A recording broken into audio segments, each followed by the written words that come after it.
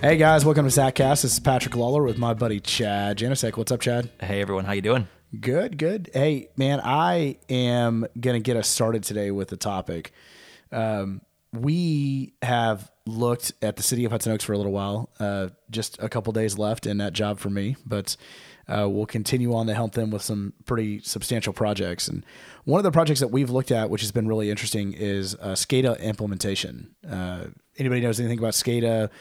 It's a system that controls water and sewer systems, and it's used in pretty much every major city, small city, medium-sized city. Everybody has some type of automated SCADA system. SCADA was like one of the first sort of Internet of Things implementations. So now we have Internet of Things on like fridges and ovens and, everything is connected to the internet. But SCADA was sort of the first connected platform that cities used to monitor things remotely. Yeah, I mean, if you're a city guy and you don't, or a city person in general, and you don't use SCADA now, Internet of Things, like if this, then that, the app that kind of says if something happens, then we'll have this happen, right? It's pretty much SCADA, right? So let's just talk water system in general. I'm not going to get super technical because it can get really old. Like if this water tower gets to this level, then turn that pump on. And that's correct. Yeah. Water tower, say your water tower is 150 foot tall. Your water tower water level gets down to like 146. Turn on a pump so that it will put water in the water tower to raise it from 146 to 148, right?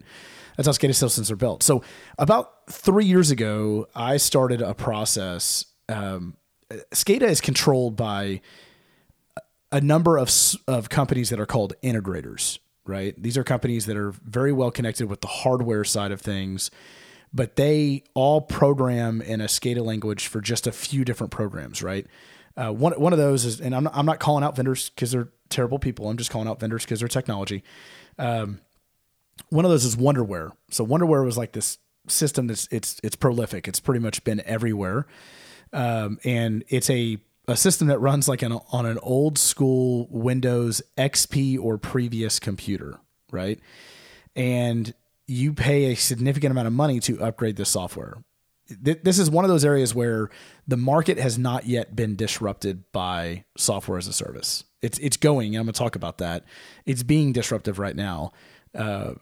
And so, but Wonderware is a product that basically runs on a desktop computer, and your whole SCADA system goes into this one desktop computer or a server of some kind, but it really has a single point of failure, which in cities we try to get away from altogether, right?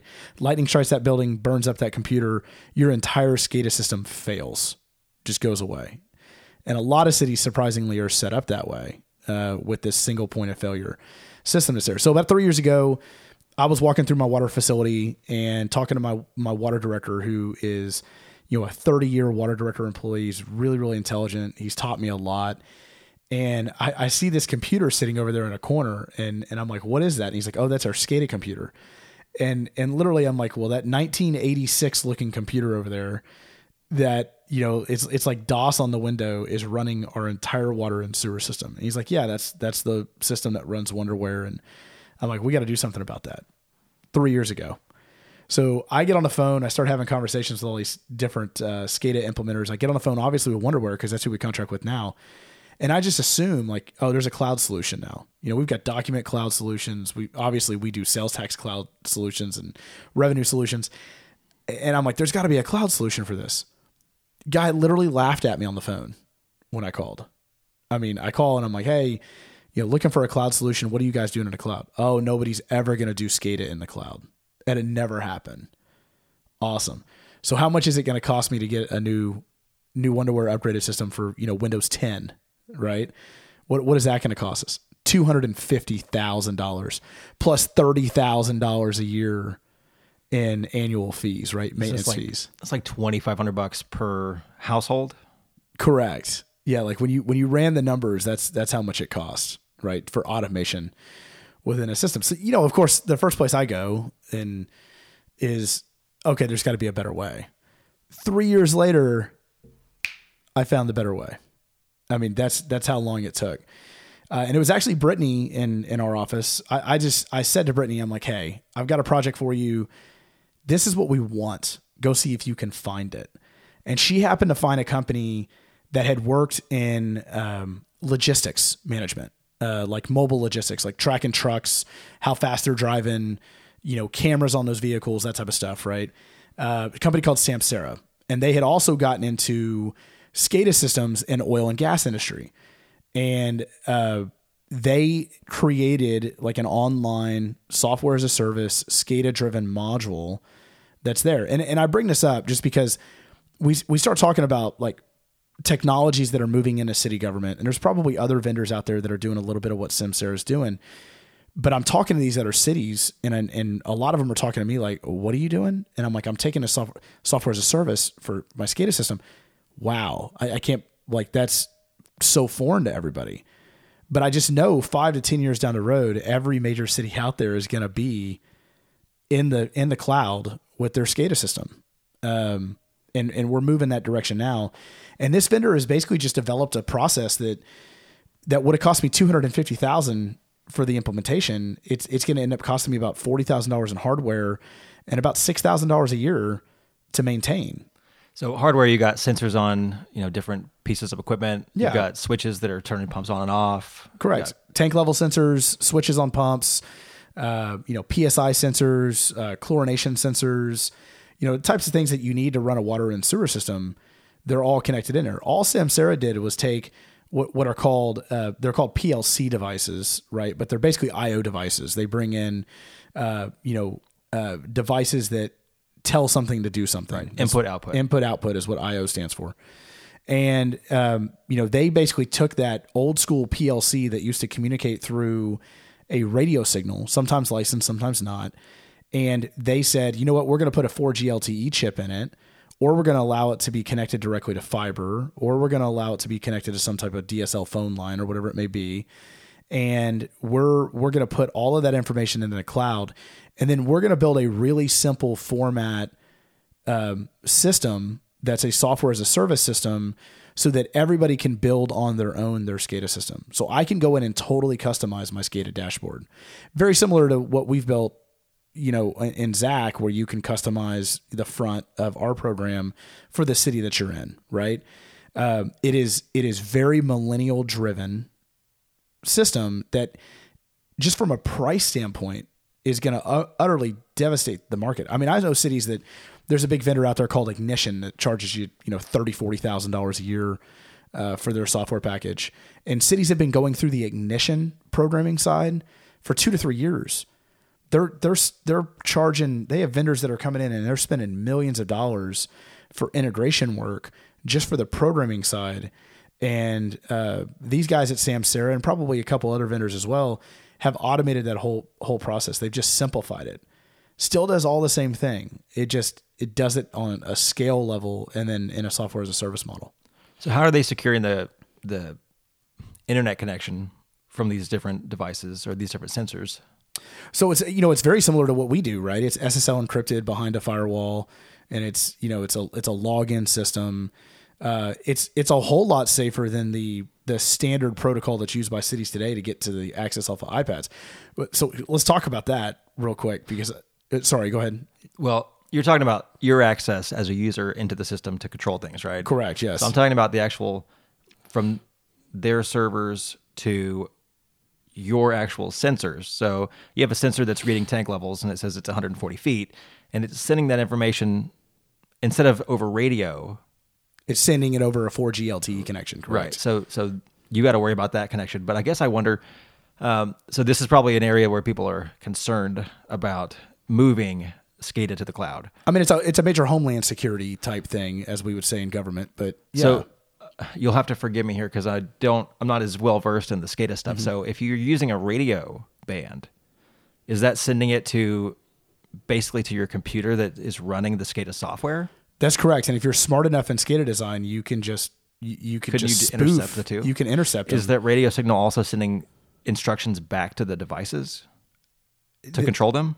The radio signal is, they're going both ways. Okay. So you could theoretically intercept, like sort of a Max Headroom intrusion type of situation. That's correct. Yes. Where they intercepted the, this is back in the late 80s, early 90s, I guess. And WGN got their signal intercepted. And someone was pirating a Max Headroom video that had some interesting stuff on it. But Yeah. yeah, I mean, if it's just radio signals, you could inject yourself in the middle anyway, You and the could. radio signals are not going to be encrypted. That's correct. I mean, the most famous hack of this was the United States government hacked the Iranian centrifuges, the SCADA Was that system. Stuxnet? It was Stuxnet, and basically they use that vulnerability in that system to hack it, which is what really opened everybody's eyes to, wow, SCADA systems are really vulnerable, right? So, I mean, the reality is that this is a very sensitive area of city operations. It's a major criminal offense if you interfere with the operations, because we're talking about people's clean drinking water, right, and sewer. And so, I think we need to look at different ways to secure that data than what that traditional over-air system is. No different than people who started hacking into the emergency sirens of cities. That happened, like 2 years ago in kind of the Dallas-Fort Worth Metroplex. There were a couple cities that had issues with that, where people figured out the radio transmission signal to set off those sirens, and they were setting sirens off all the time in the middle of the afternoon. These sirens have like radio frequencies that if you ping in the correct sequence, Correct, yeah. you could like drive by or do it from remotely to turn the sirens on, rather than having to go flip a switch. Yeah, and I don't know if anybody was like this level of nerd. This is probably one of the nerdiest things I've ever said on the show. But when I was a kid, I had a really good, I don't even know if you called them walkie-talkies, but it was a radio. It was a CB radio. It was something I asked for Christmas, and it was a really super high-end CB radio. And I would talk to people on the CB radio. Like truckers? Like truckers. Yeah, I would talk to truckers and other people. So, I mean, as a 16-year-old or 15-year-old kid, it would have been fun for me to try to figure out the signal to set off the storm sirens, right? So now everybody's gone out and spent hundreds of thousands, if not millions of dollars to encrypt all of the storm siren coverage, frequencies. So it just is what it is. I mean, there's a change in that market that's occurring, and this cloud-based change. It's just interesting to me in technology standpoint that cities in some areas have moved to the cloud and in some areas haven't. Are the servers that we have at our city facilities actually safer than the servers that maybe we have in the cloud that have multiple backups in multiple different locations? Well, I guess that's a big question, right? It's certainly if you're running an old operating system as the server for your SCADA. I mean, if XP hasn't been updated in years, You can't get security security fixes fixes. That's correct. So I guess you're kind of hoping that maybe that computer is just not connected to the internet, right? It's just like hooked up to the SCADA devices, but it's not online. So maybe you hoping that people won't hack into it, Yep. Unless they have physical access to it. But there's still plenty of other security issues with running an old operating system. What I'm hoping is that the computer doesn't die before we get transferred over to the cloud. I mean, that's the bigger concern, right? But I think there are a lot of things that are moving this direction in cities. I just bring this up because I think it's really early in the process. There are other things in cities that have moved to the cloud. Obviously, document management, full data storage backups have pretty much almost every city has moved that to the cloud at this point. Mainly because of crypto viruses and things like that. But, this is just one of those areas I think we're probably 5 years maybe ahead of the rest of cities that are there. I don't know a single city in the state of Texas that has moved to the cloud. And there's a couple in California, because that's where Samsara is based out of, that they've kind of demoed with. But part of the problem is lock-in, right? I mean, if you have to buy new hardware, Yep. It's one thing if you have a sensor set up that can communicate through some kind of protocol with multiple different software packages. Which they do that. They can actually turn their IP device, for people that are super technical in SCADA, they can actually take their on-site device and turn it into more of a bridge, right? So they can use your existing, say, Siemens or SCADA pack or whatever facility you have connect the signals coming in and then send it to their own system. And then send it to their own system. And it goes through that encrypted system that they have to keep those but you're still sending it through the encrypted. radio. No, you're not. You're actually putting their IP device right next to the SCADA pack before it hits radio. And So how does it get from the sensor? You use an RJ45, comes out of the SCADA pack device and then goes directly in a Samsara device. What's that? Samsara just bridges it and then puts it on the 4G LTE. What's an RJ45? So it's like a cat cable. Okay. Yeah, I mean it's like a computer cat cable. Sorry, I got a little technical there. I don't think I've ever been nerdier than you on the podcast. I just want to point that out. That's why I want to talk about this. I know. I kind of started my career in water and sewer and parks and that type of stuff. So this has always been a huge interest to me. But I just see these guys, sometimes a lot of time, because of what we've done with Zach, when I see technologies that are coming into government that I think are going to be significantly disruptive, that are going to grow really fast like we did, it interests me. And this is one that just kind of really interested me. Well, part of the problem that people have with this, is the lock-in. You have all the hardware, unless there's some kind of bridge, you have hardware you have to replace. Correct, absolutely, yeah. And you can't really do it piecemeal, or you're going to have to operate under two systems, and no one wants to do that. Mm-hmm. But there's also, I guess, a legitimate concern about something going wrong. But the truth is that the platform is only as secure as the vendor makes it. So even if it's hosted in the cloud, it can still be secure or not secure. Like being physically, or not physically, but located in the cloud doesn't make it inherently less secure. It doesn't make it inherently less secure or make it inherently more secure. Right. You still have to be dependent on the vendor. Whether it's on a computer that's local or it's on a computer in the cloud, if the software is a bad piece of software, it's going to have an opening. I mean, so what could go wrong? I mean, like I guess with Stuxnet, they basically shut down all the centrifuges. Well, with Stuxnet, they actually overspun the centrifuges. That's what they did. Seems safe. Yeah, right. Yeah. So they with Stuxnet, they actually communicated to the main platform. My understanding, I read a bunch of articles on this. So may get some of this wrong, but my understanding is that they basically showed the engineers on the industrial control system, the SCADA system that was running it, that the centrifuges were spinning at the speed that they were supposed to, and in fact, the centrifuges were overspinning, which didn't allow for the uranium enrichment that they wanted, and it actually ruined. It set them back, a couple of years in enrichment. So I guess what outside of like a terrorist situation, mm-hmm. what would people do if they were to try to intrude into your SCADA? I mean, they're just going to shut pumps off and play around, or what? You shut pumps off. You lose water pressure. Overchlorinate. I mean, chlorination devices are on those systems as well. I mean, is it non-recoverable? I mean, it could be. Like if you run a major water treatment facility and you overpressurize the water treatment facility, I mean, you can get shut down for weeks. We've seen that happen before, and so there could be really bad and painful things, but it's not it's not going to shoot anything at anybody. I mean, let's be fair and honest about that. So, talking about things that can get screwed up. Yeah, absolutely. Switch gears here. This is a couple of months old, this story, but it's been on our to-do list to talk about, and we just haven't really had a time to, so we're going to make time today. Mm-hmm. There was a story a while ago about... I can't even hardly explain it because it's so ridiculous. The headline reads, a Utah home was accidentally valued at more than $1 billion when a phone fell on the keyboard.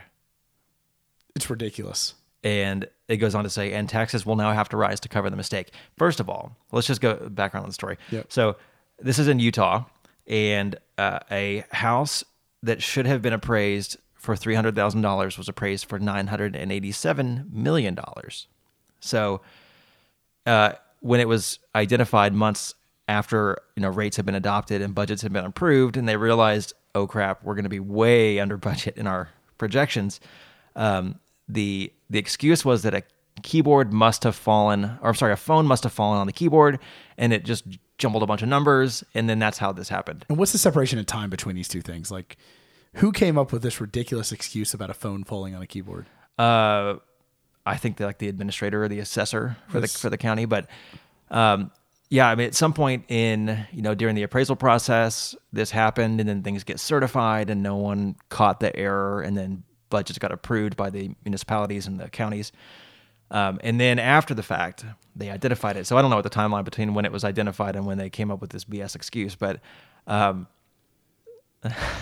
just thinking about someone sitting there on their computer, like texting, and then a phone falls and it pushes the keyboard, and then they don't look to see what it pushed and what they were editing. Yes. Like, it's absurd. But It's also absurd that there was no check or balance or yeah, I just wonder, QA/QC or how do anything you like that on the. You're talking about a factor of what, 100,000? I mean, it's cities of 25,000 have a total property value on the ground of $2 to $3 billion. Typically it could be more than that depending on what's there, but $600 million of additional value. It's a factor of 3,000. Yeah, I was correct. a little bit exaggerated there. A little exaggerated. I mean, you had to pull out the calculator there for a minute, but really? You didn't, your board goes in and you're like, oh man, we've got all this extra value that's there. Nobody was like, where'd that value come from?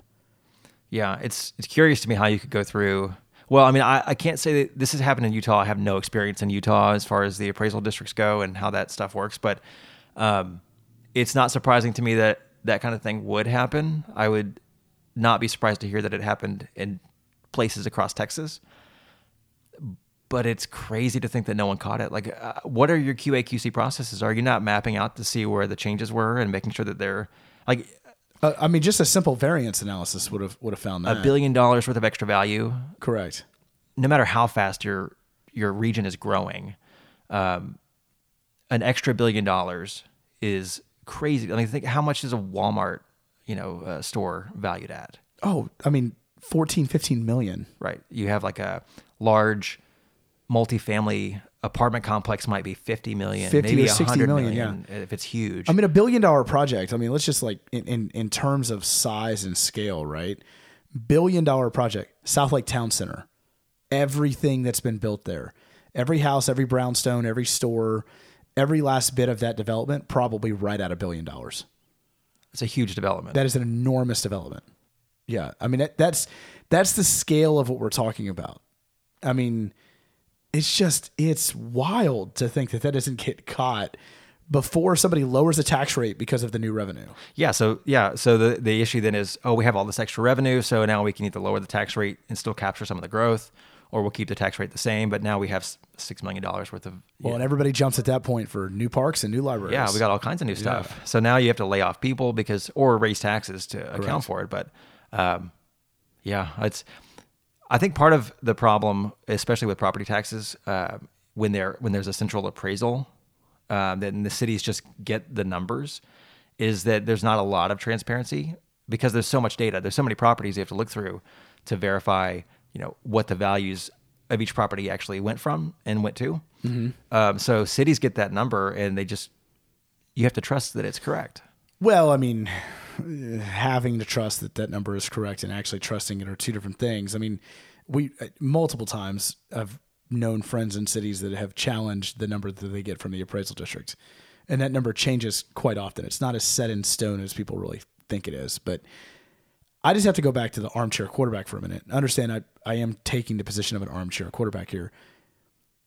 While you're sitting in an armchair. While I'm sitting in an armchair, the assessor says, hey, this is now $1 billion property. Okay.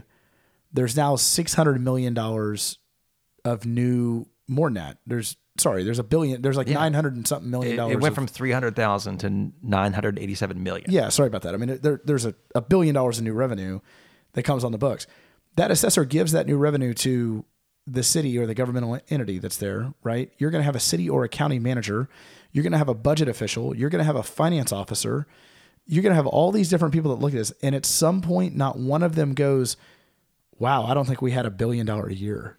Well, so take a city located here in the Metroplex, population about 30,000. Mm-hmm. The property values on the ground are $2 billion. Correct. Right? 2 to $2.5 billion.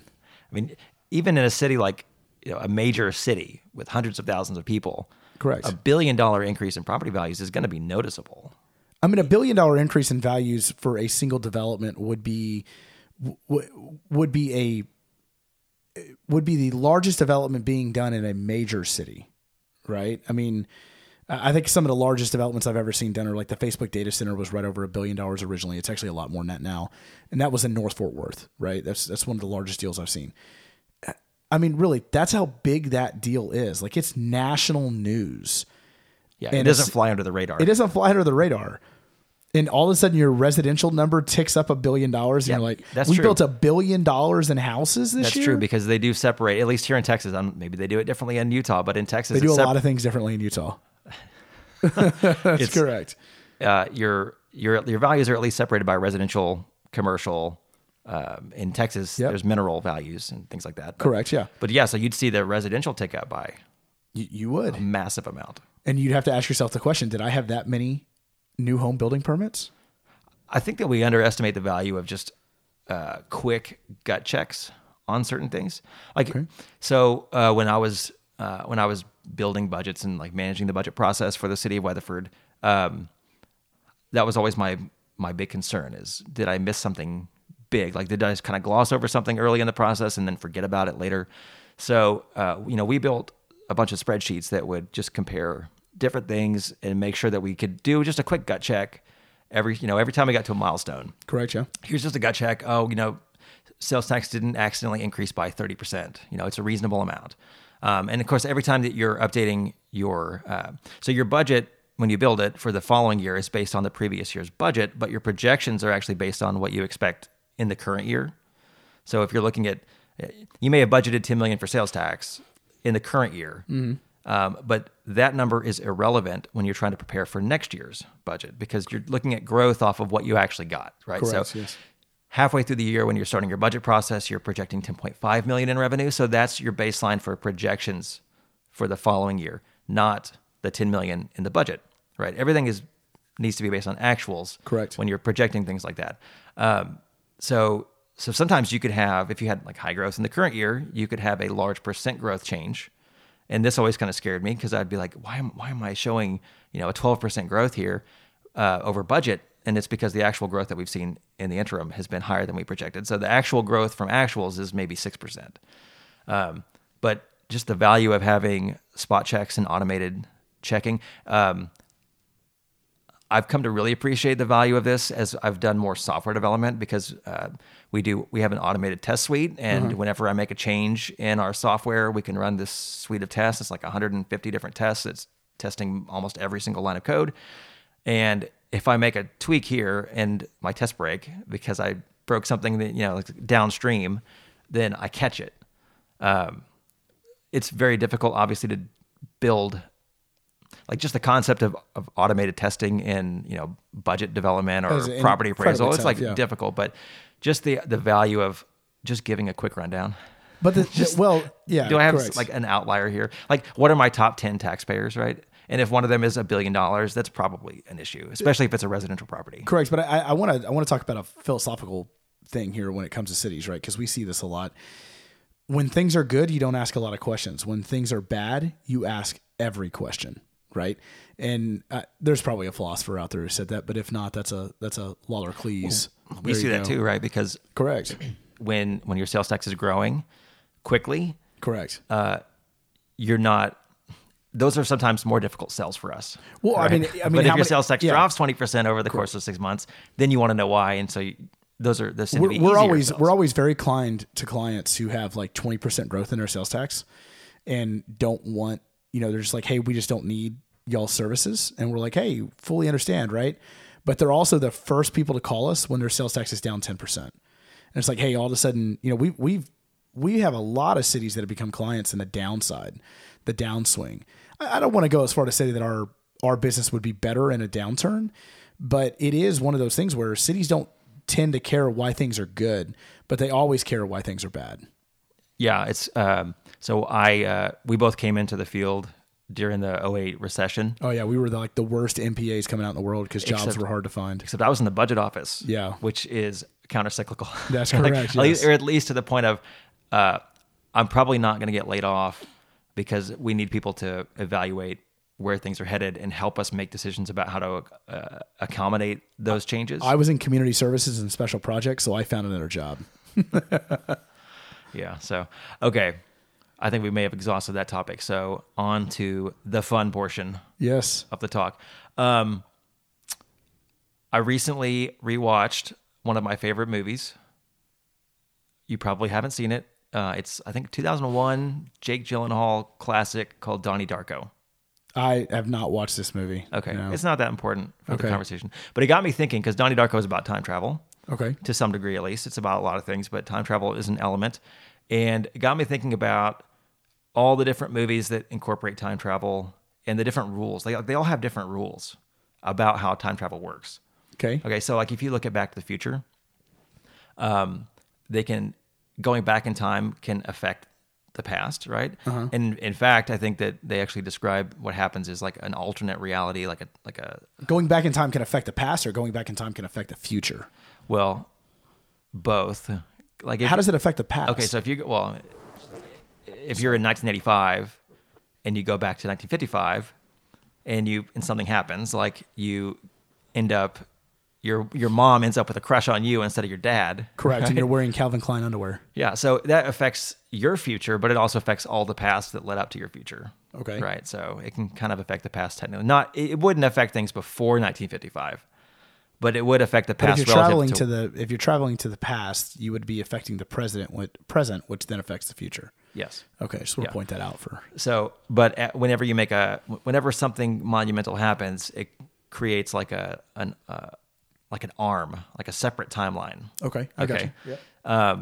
And so you can see that because, like the picture of his siblings, they start to disappear and all this kind of stuff. And they actually go back after, in the second one, they go back, they go to the future and they get the almanac, which then old Biff takes back to 1955 to give to young Biff. And then when they go to 1985, it's totally different. Okay. Right. But the idea is that you can't go back in the past and not affect the future. Contrast that to like Bill and Ted. Okay. Okay. So they're going all back in time and picking up historical figures, then taking them to the future. And although it's not clear that they tell everyone what happened to them, like they bring Abraham Lincoln, and I don't think they tell him like, hey, don't go to Ford's Theater. But there is a scene where Napoleon is explaining his plan for Waterloo because he really liked the Waterloo, water park. And so he's on the stage and he's explaining, and I think Bill says, I don't think that's going to work. Or maybe it's Ted. But so it's kind of implied that they have, at least in some cases, given hints about what those historical figures' future is going to be like. But it has no bearing, obviously, on the future as they go back to their original time and then move forward. But it's not consistent because when Rufus comes back into the past to alter the future, right? So maybe it's just because it's a comedy and it's supposed to be mindless, but it's always bugged me that there's no coherent worldview of how time travel works. Okay. But my favorite is Donnie Darko, because it is the way time travel works in Donnie Darko is not so much that you can go back and forth through time on your own. They have to be like a confluence of events and circumstances that allow you to do it. But you can actually see what's going to happen before it happens. So like you can see this energy moving from your body that's telling you like where you're about to go, and then you kind of follow it. The question is, do I have to follow it, or can I change? Like if I can see the future, do I have to follow it, or can I change? And we kind of talked about this earlier off the air about Minority Report, but yes. So I don't watch a lot of time travel movies. So the only example I have is, I can't remember I think it was a Sandra Bullock movie. I don't remember the name of the movie. The Lake House? The Lake House. Yeah. Yeah. Also Keanu Reeves. Keanu Reeves is in that movie. He's an architect, right? Mm-hmm. Okay. And they write letters to each other and they put it in a mailbox. And this movie always confused me because somehow they were able to meet and know each other without actual time travel. Okay, so the way that this worked, Yes. if I remember correctly, because I think I've seen it once, and it Okay. was years ago. I thought it was a very nice movie. So Keanu Reeves designed this lake house, That's correct. and Sandra Bullock lived in the lake house He designed it. She lived in it at a later in the future. in the future. Yes, Correct. But they would write letters to each other and put them in the mailbox. And then when they put them in there, it would transport into the future or the past, and the other person could read it. And they built this relationship over this time travel letter writing. Correct. And then at the end of the movie, their stories converge, and I don't remember. I assume that Sandra Bullock was in the future because she lived in the house that he built. Yeah, at some point, I can't remember exactly what happened, but at some point, Sandra Bullock happens to be at his architecture firm, and she sees a architectural rendering of the lake house on the wall, and she figures out that it's him, if I remember right. Yeah, and it ends tragically. It does end tragically, right? Yeah. One of them gets hit by a bus, I think, when they're trying to meet. And then the other one, you'll have to look it up real quick, but then the other one goes to see what happened at the bus accident, and they find that it's that person. It's very tragic. But doesn't he go back to find her before the accident happens? I don't know. I have a feeling that this is going to be terrible listening for anyone who's still following. But it was a 2006 American romantic drama film. So a rom-dram? A rom-dram, yeah. The Lake House. I don't even know how to look this up. Wikipedia? IMDb? Do you know how to use the internet? I am, but I don't look up. I'm not a movie buff like you are. Although I've watched a lot more movies lately than you have, which is weird. We used to go to the movies like every week, and then we just haven't done it as frequently once the kids got here. Once they showed up on the doorstep. Nice. Okay. So here's what happens. So their timelines are separated by a couple of years. Correct, right? yes. So he's writing while he's living in the house in the past. That's correct. And she lives in the house in the present. Correct. Okay. So as time progresses, they decide to meet. He ends up not being there. She gets disappointed. And then one day, like Valentine's Day, she goes back to the house and they get back in touch and they decide, or I don't know, something like that. But she's going to an architect to look at plans for a new house that she wants to buy. And that's where she sees the picture of the lake house. Yes. Okay. And it's her brother is the architect that she's talking. His brother is the architect she's talking to, and Keanu Reeves, she finds out, died in this traffic accident, getting hit by a bus or something, on this specific day. So she goes back to the lake house and writes him a letter and says, this is like, don't do this. This is going to be bad. And anyway, it ends up where basically like there's nothing they could do. It's like fate. Okay. And he ends up trying to go meet her and gets hit by the bus. So it's almost like a self-fulfilling prophecy kind of time travel. Okay. Interesting. We got way off track with that one.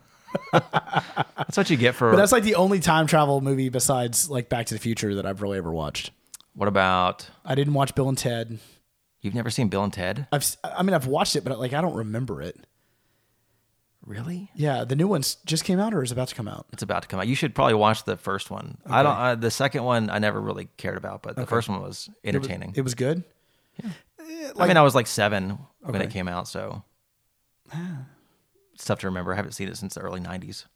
Like I watched Ford versus Ferrari, and you said that's not your kind of movie. I don't even know what's it about.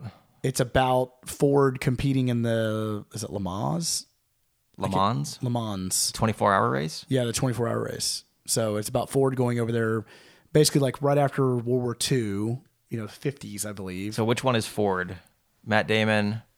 So Matt Damon plays Richard Shelby, which I mean, any car person knows Richard Shelby. He's like one of the greatest engine designers of all time. So he is one of the greatest engine. I'm a Ford guy, so I care about that one. So, but yeah, I mean, that's a good movie. I watched Midway. I thought Midway was a good movie. So, haven't seen that one. I saw 1917. I haven't. Was that good? It was good. Okay. Yeah. So the filmography was interesting. Okay. I know it's not the first single shot movie, but I think it's the first one that they did a war movie as a single shot movie. It's shot as a single take. The first one was the Blair Witch Project. I don't think that was a single shot because it was shot in the first person. That was the first like handy cam or like self-documented film, but they have multiple cuts.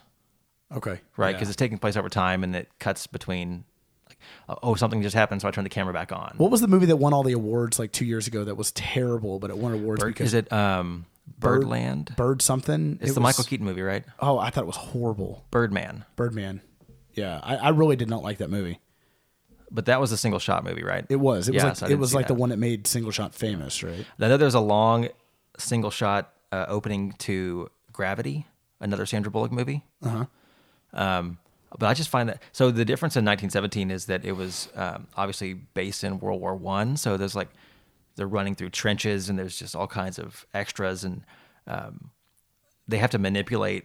That's got to be incredibly difficult to do a single shot movie as a war movie. Yeah. And like, especially the beginning, like the first 10 minutes, they're just running through trenches, talking to people and getting orders and doing things. And so like having to maintain dialogue and they have to like shift their, where they are. Like I'm in front now and like looking back to talk to you. And then they switch and they go around corners and it's, like, I can imagine how difficult, like you can see where, some of the cuts were made.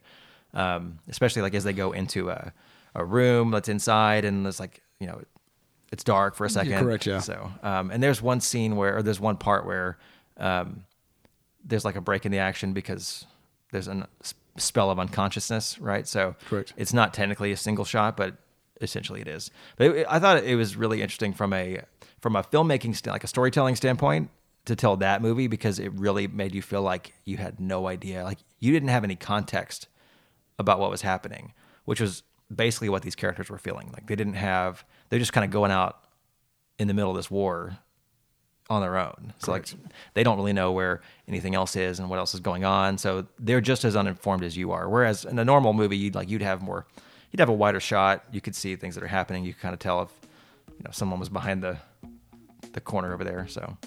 Well, I mean, like at the end of the day, your movie taste is very different than mine. It just is.